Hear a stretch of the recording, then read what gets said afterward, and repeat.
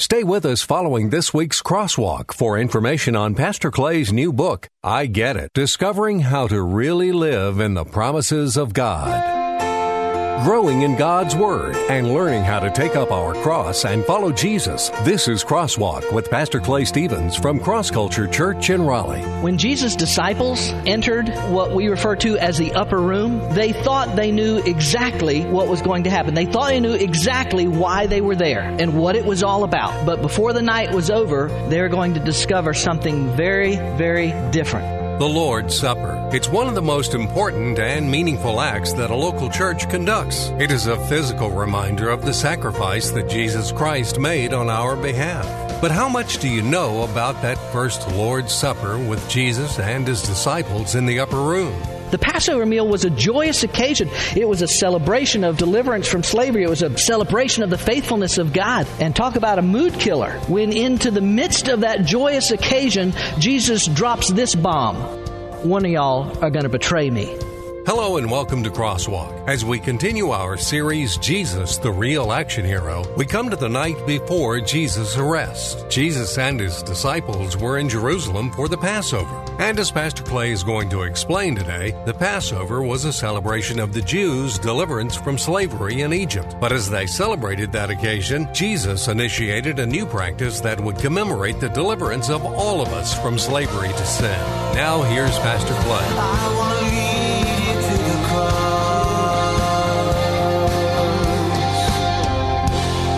Hey, how about that Super Bowl, huh?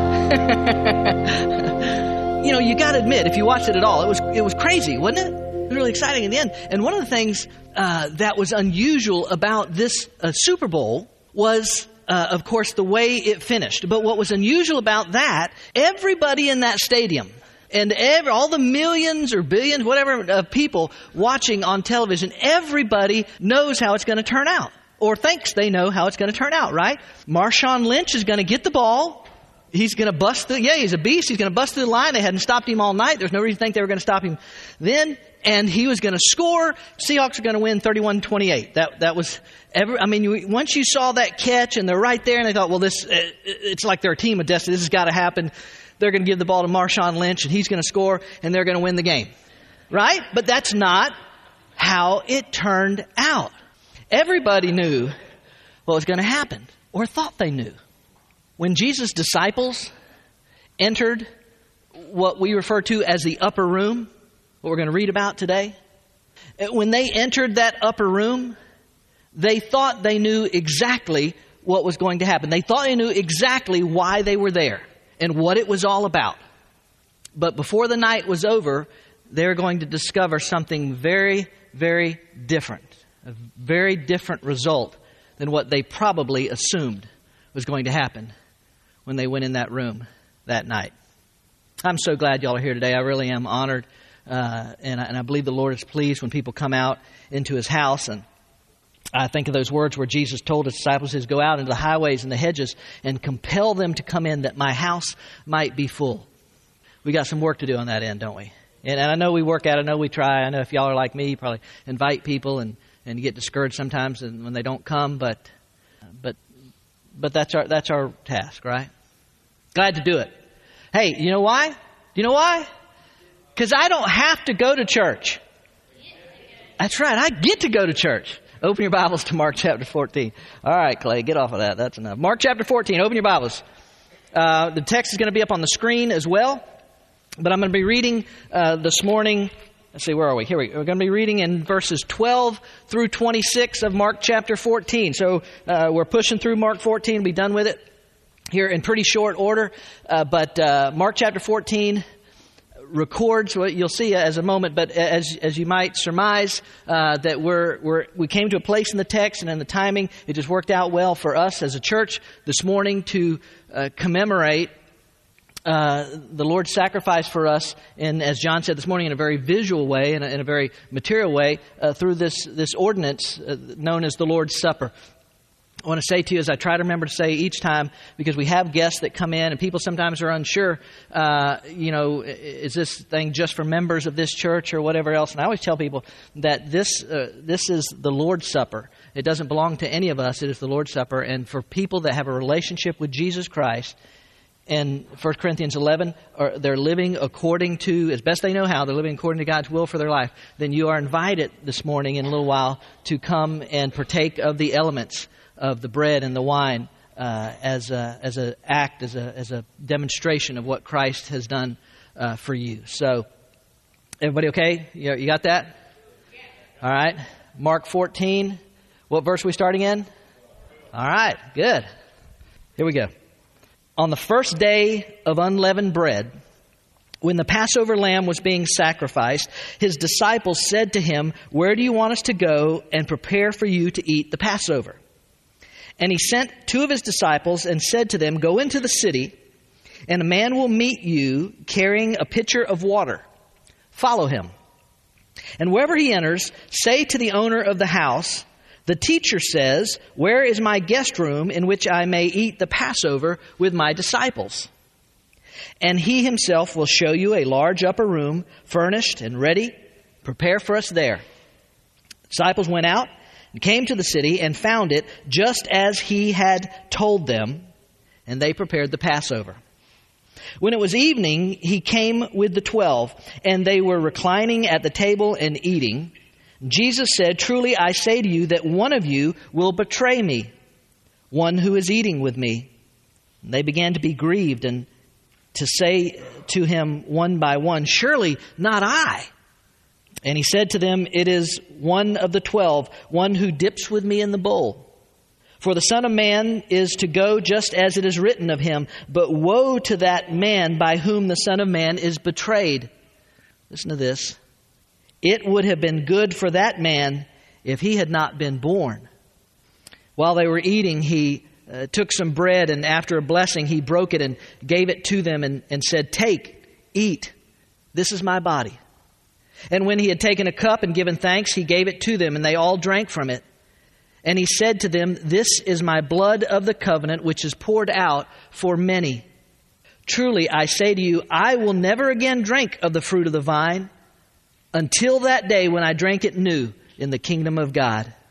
And after singing a hymn, they went out to the Mount of Olives. A few just ideas that I want to share with you this morning from this really kind of a sacred story of this, what was the first Lord's Supper, and it was in fact the Last Supper for Jesus. I'm going to share some ideas with you this morning, and we're going to start with this one. Jesus gives what I believe is a divine demonstration in verses 12 through 16. It's a divine demonstration in here, and I'll explain hopefully in a minute why that is. But just to make sure that we're all on the same page, okay?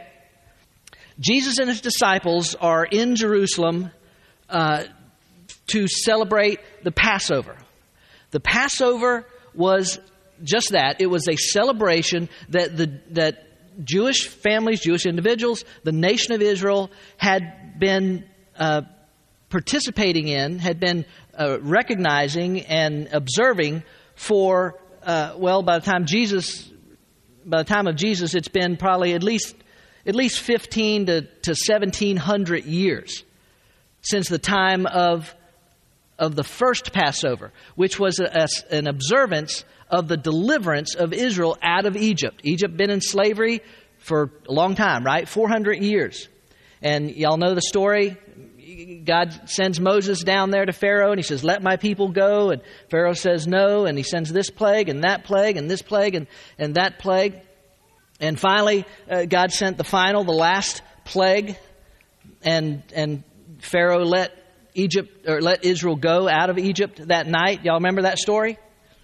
According to Exodus chapter 12, the meal that they were participating in, because that's what they've been doing now for year after year, for at least a millennium and a half, the people of Israel, the Jewish people, every year have been commemorating that deliverance out of Egypt.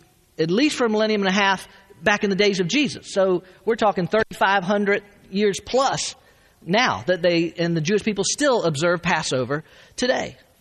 According to Exodus chapter 12, the meal consisted of a lamb that they roasted and they ate. But the lamb represented the lamb that was sacrificed the night Israel left Egypt. and again, if you remember the story or if it's new to you, a lamb was sacrificed. They cooked it and ate it, but the blood of the lamb was taken and it was painted on the doorpost and over the door frame of the houses of the people of Israel. It was a demonstration. God said, do this in faith, believing that I will protect you. And so they took the blood and they painted it on the doorpost, and on the door frame, and that night the death angel passed over those homes and struck the homes of the Egyptians. And so each year the families would eat lamb as part of the Passover meal. The Passover meal also contained what is referred to as unleavened bread. It was bread that did not have leaven in it, and so in other words, it was bread that it didn't rise. It was just flat, unrisen bread. It pictured the fact that when God moved, it moved suddenly, and the people left Egypt that very night, and so they didn't have time to let the bread rise. No time for that. You're going to eat unleavened bread. And the meal contained bitter herbs, which represented their bitter years of slavery in Egypt. So the day comes, the time comes, and Jesus' disciples say to him, where do you want us to go to prepare the Passover meal that we can eat it together? And Jesus sends two of his disciples into town, and Jesus performs what I believe is a divine demonstration of who he is. Now, Luke chapter 22 tells us specifically that it was Peter and John that he sent into town. Hey, don't miss the significance of that. I believe there's significance in that, in the fact that Peter and John, clearly you can't help but read the New Testament and come away with the fact that Peter and John are pretty much the leaders of the disciples. You know what I'm saying? And yet Jesus sends them to basically set the table for all the rest of the disciples. I think there's a great lesson in that, because it reminds all of us that none of us are any better than any of us. One of the foundational principles of Cross Culture Church is that from the very beginning it was our intention that we were going to be a church that served, that we were going to be a church that thought of others before we thought of ourselves. We serve God, we serve our community, and we serve one another. I think that's a very biblical principle. And so anyway, Jesus says to the disciples, go into town, and when you get into town, you'll see a man carrying a water pot, a water pitcher, a water jar. Follow him. Now that in itself, at least as I understand it, would be unusual. Because even though the man apparently is a servant, as I understand it, the carrying of water was normally something that women did. And so apparently it was kind of unusual that a man would be carrying a water pot. Jesus said, you'll find that man, you'll follow that man, you follow him wherever he goes, Jesus says, and when he goes into a house, you'll go into that house, and you will say to the master, to the owner of that house, the teacher says, where is the room where I can celebrate the Passover with my disciples? Now, some people have said, and I'll get to the point in a minute, okay? Y'all with me? You're hanging on every word. Some people have said, well, maybe there's nothing really divine about this, or maybe there's nothing supernatural about this at all. Maybe Jesus had just made arrangements, and that is discussed, that people do that. Maybe Jesus had simply made arrangements beforehand, and it's already all set up. I don't think so. Because for one thing, it means that if Jesus had prearranged all this and set all this up, it means that Jesus has arranged some sort of secret code thing, right? With the owner of the house. Now send your servant out with a pitcher of water on his head, and I'll send mine in, and when they see that, it just doesn't sound like something Jesus would do. You know what I'm saying? For another thing, verse 16 seems to be implying that there was something different, that this was more than just a natural occurrence. Verse 16, it says, and the disciples went out and came to the city and found it just as he had told them. Why even say that if it had already all been prearranged? Do you know what I'm saying? Of course they would have found it just as he had told them if he had prearranged it. For another thing, from what Jesus says, it seems pretty clear that Peter and John knew nothing about this place. So in other words, they had never been there. It's not a place that the disciples had used before, and they'd been to Jerusalem on other occasions. They'd never used this room before. It's clear that Peter and John have never been to this room. And so you're left thinking, well, at what point did Jesus sneak off and make these arrangements and none of the other disciples would know about it? And for another thing, if this is just a natural occurrence, if Jesus just prearranged all this and he just said, hey, go, why waste the ink on it in the first place? Why go through the whole deal about look for a guy carrying a pitcher of water, follow him wherever he goes, say to the master? Why even tell that whole story? Why not just say, and arrangements had been made for them to celebrate the Passover meal together? Do you know what I'm saying? I think that there is a divine demonstration going on here. Okay, all right, Clay, back off. We get it. Divine demonstration, supernatural act. What's the point? The point is this. Listen to me. Don't think for a second that God is not in full control of this situation. Don't think for a second that Jesus doesn't know exactly what is going on and that he is not in full control of this situation. See, Jesus didn't just stumble onto the cross. Jesus didn't get himself in political hot water and somehow ended up getting himself killed. No, Jesus was fulfilling what the promises and the prophecies had been for thousands of years. And even in this simple act of divine demonstration, even a simple act of his supernatural powers to say, here's what you're going to find, here's what you go and do. It is demonstrating that Jesus is in control and that things are coming to pass exactly as he has planned for them to come to pass. Now listen to me. That obviously has implications for our salvation. It always obviously has significance for our eternal salvation, right? I'll save some of those comments for a minute. But listen, it also has significance for just our daily condition. Listen to me. Whatever you need in life, I need to know somebody loves me. I'm lonely. I need to know somebody cares about me. I need help dealing with this anger that I can't seem to let go of. I need provision for my family. Whatever it is, listen to me. Here's just anything and everything. God can do all things. That's what I'm saying. There's significance for just our daily condition. Oh, I don't know how this is going to work out. I don't know how we're going to pay the bills. I don't know how this is going to happen or that's going to happen. I'm just telling you, anything and everything, God can do all things. And you see it even in this divine demonstration, even in something so simple as preparing a room and making sure that the elements are there for the Passover meal. Okay, let me give you a second idea this morning. It looks like this. Jesus shares what I call a tragic revelation. Listen, verse 17. When it was evening, he came with the 12. They're reclining at the table and eating. Jesus said, "Truly, I say to you that one of you will betray me, one who is eating with me." And they began to be grieved and to say to him one by one, "Surely not I."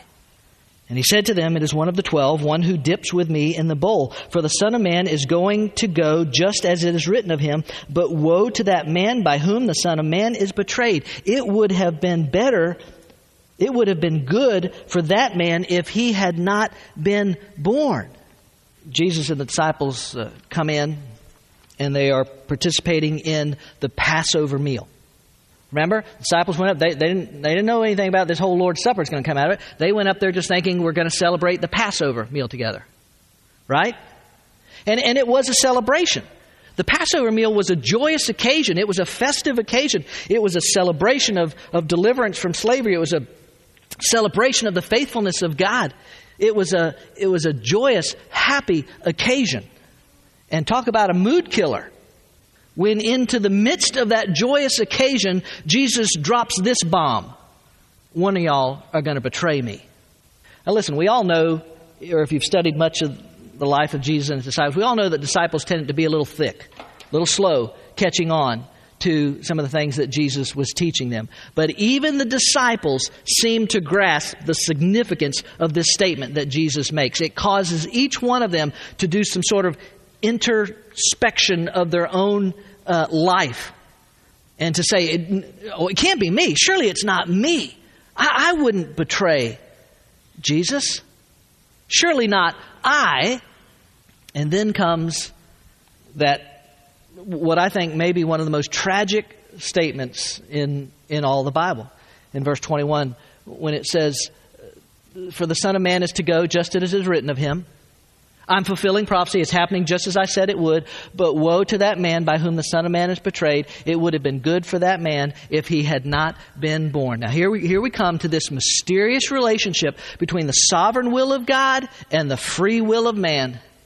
Jesus was, as I said a moment ago, he was fulfilling the promises. He was fulfilling the prophecies. And he was heading for the cross exactly as he said he was going to. Remember, he'd been telling the disciples all the way up to Jerusalem, going up there, going to be betrayed into the hands of sinful men, going to be put to death. And somehow they kept missing it. But he knew why he had come up to Jerusalem. He knew what he was there for. He was fulfilling every single bit of it. As I said a moment ago, God is in complete control of the situation. But at the same time, Judas is making decisions of his own accord that put him on a collision course with eternal destruction, eternal damnation. Jesus says it would have been better for that man to have not been born. Now listen, that basically brings us two cold, hard realities that we need to look at based on Judas's demonstration. Listen, think about it, folks.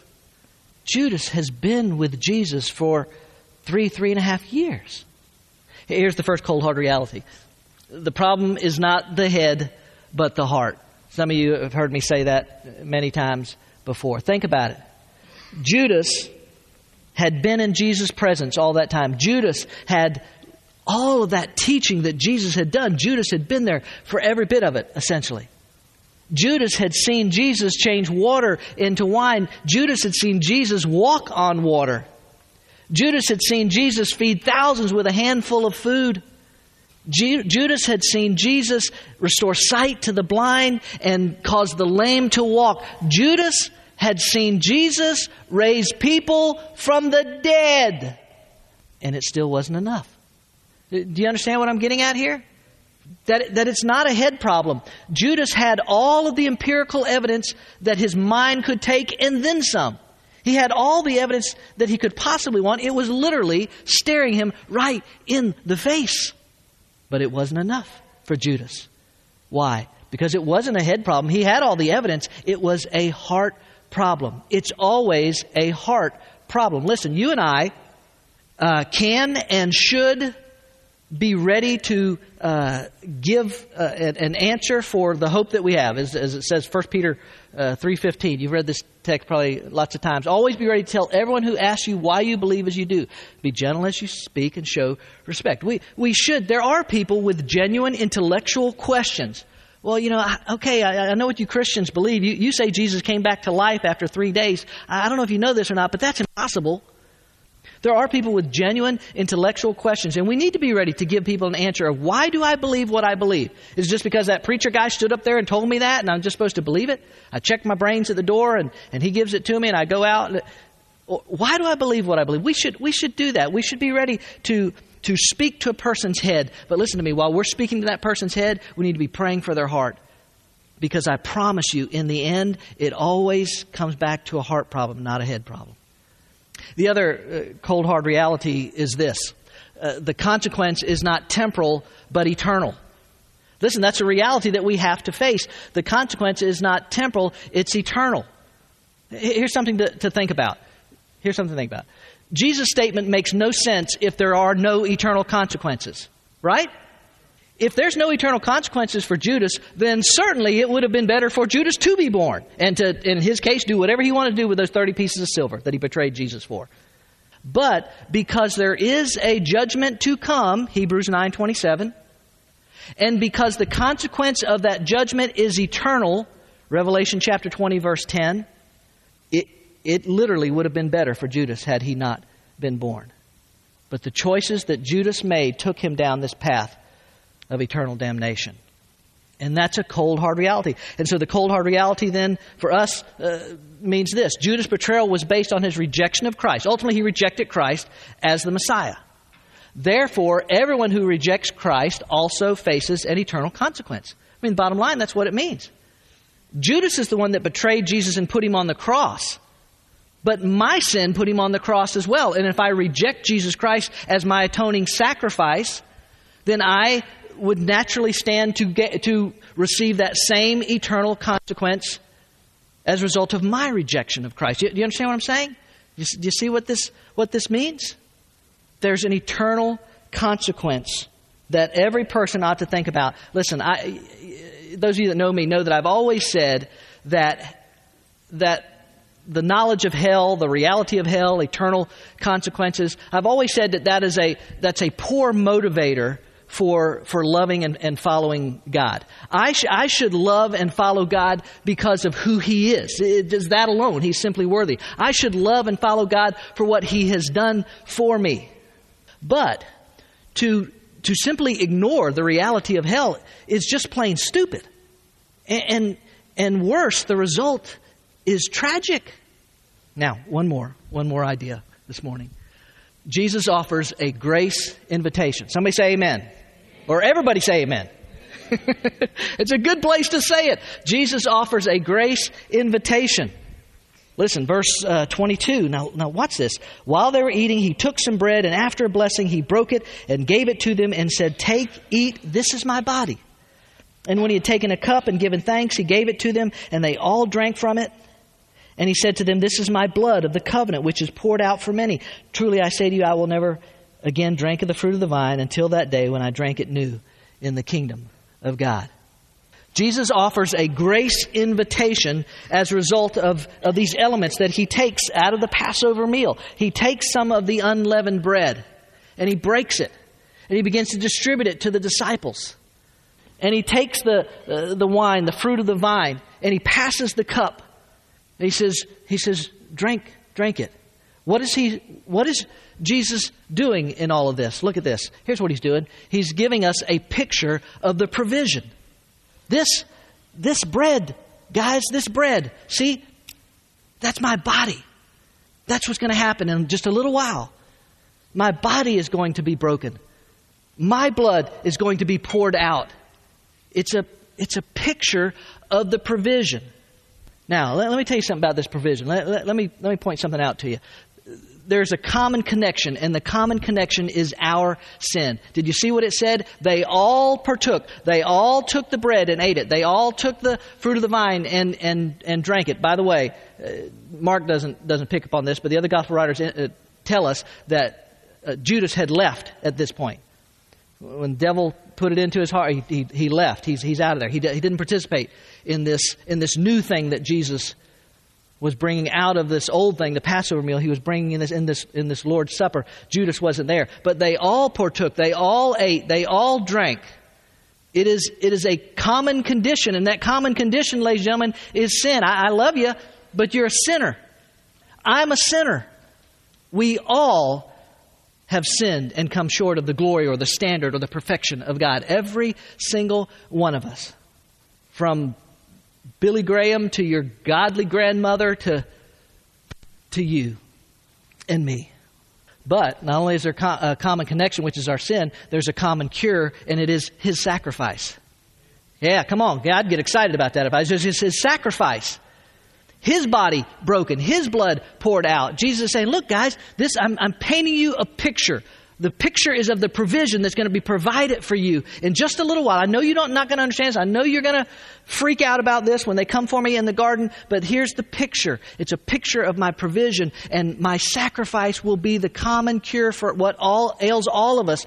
From Jesus' disciples that night to everyone down through the ages, to those of us sitting in this room today, and even for those outside. It's still the same, that there is this common cure, and the cure is His sacrifice. But watch this. I just think this is cool. I like this. Not only is there this picture of the provision, but there's also is a picture of the promise. Did you notice in verse 25? What is I think it's verse 25. What does 25 say? Truly I say to you, I will never again drink of the fruit of the vine until that day when I drank it new in the kingdom of God. The Lord's Supper, what you and I will participate in a few moments. Those of us that choose to do so. And it is a picture of His sacrifice, but it's also a picture of the promise. It's a picture of what He is yet to do. Jesus says, I will not partake of these elements. I will not share a meal. I will not celebrate. I won't do that anymore until I do it anew in the what? In the kingdom. In the kingdom of God. It is a reminder, it is a promise that yes, Jesus did all of this for us, but Jesus is not done doing for us, that one day Jesus is going to come back. I have that on very good authority. Jesus is going to come back, and He is going to establish His kingdom, and you and I, we're going to be with Him, for those of us who know Christ, for eternity. It's not only about what He has done, it's about what He's still doing and completing His plan for our lives. Isn't that good news? Yes. Listen, those of you who have been to the cross, you understand what I mean by that? 2,000 years ago, Jesus offered this grace gift at the cross. If you have been there, if you by faith have reached out and recognized your own sin and said, God, I believe that Jesus Christ is the only provision that I have for my life, the only hope that I have, then I would say to you today, come in a few moments, come and partake of these elements with a fresh appreciation for who God is and for what He has done in your life. Maybe a renewed appreciation for God and a renewed commitment to God for all that He has done for you. And if today you are here and you have not committed your life to Jesus Christ, you have not been to the cross. Wait a minute, Clay, the cross, isn't that something that happened 2,000 years ago? Yes. Physically speaking, the cross is an event, an historical event that took place 2,000 years ago. But the cross is still having its effect today for every person who would come, spiritually speaking, would come and face the cross and cry out to Jesus for their salvation. If it is the case that you find yourself here today and you have not yet made that decision, then the invitation is still being extended to you. The cross is still reaching to you. It's still saying, if you would, you could come, and my blood still covers and washes away sin. My body is still the sufficient sacrifice for your sin. We certainly hope that today's message has given you a new perspective and appreciation for the Lord's Supper. As Pastor Clay explained, there was no question that God was fully in control of the situation. God was fulfilling a promise He had made all the way back in the Garden of Eden. And God always keeps His promises. Also, we saw the fateful decision that Judas made to reject Jesus Christ as his Savior. As Pastor Clay pointed out, how tragic that Judas had all the evidence anyone could ever need, but his heart was hard and unwilling to bend his will to the Lord's. Jesus' statement that it would have been better if Judas had never been born should be a sobering reminder to all of us that there is an eternal consequence for all of those who reject Christ. It should motivate us to share the message of Jesus with those around us. We're also reminded in the story that the day will come when Jesus will once again share fellowship with those who are His. What a glorious time that will be, and what a great peace it should bring to our lives. The bread He broke that night and the wine that was poured out reminds us of so great a sacrifice that the Son of God made for His sons of men, so the sons of men could become sons of God. What a great Savior. We're glad you joined us for this week's Crosswalk. Pastor Clay is the author of the book, I Get It, Discovering How to Really Live in the Promises of God. My prayer is that God would use it to help some people understand a few things about what it really takes to live in the promises of God. God wants you to live a life of peace and purpose and meaning and hope and fulfillment and contentment. He wants you to live a life without fear and without anxiety. Many people at some point in their lives feel disconnected with the type of life and faith that they read about in the Bible and what their lives look like on a daily basis. What is it that we're missing? What is it that we're not getting? If I'm not really living in the promises of God, why is that? That's what this book explores. I Get It is available online in electronic versions for the Nook and Kindle, as well as paperback form from Amazon.com. And ask for it by name at your favorite local bookstore. You can go in bookstores and just say, hey, have you got a book in here entitled I Get It from Clay Stevens? They can order this book out of their catalogs that they get. Get your copy of I Get It today. Discover the promises of God and the steps you need to take to get it. And join us here each week online for another Crosswalk message.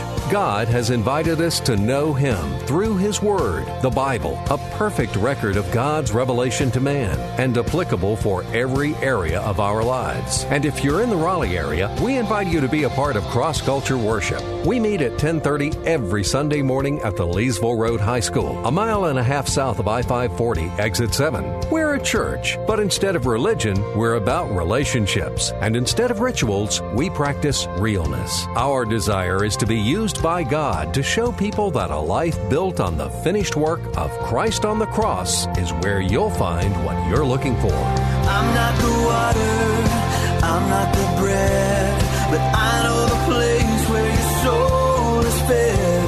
So hungry and thirsty, come and be blessed. I want to lead you to the cross. I want to lead you to the cross. I want to lead you to the cross. Cross Culture Church, taking the cross to our culture and taking our culture to the cross. Visit us online at crossculturelife.org.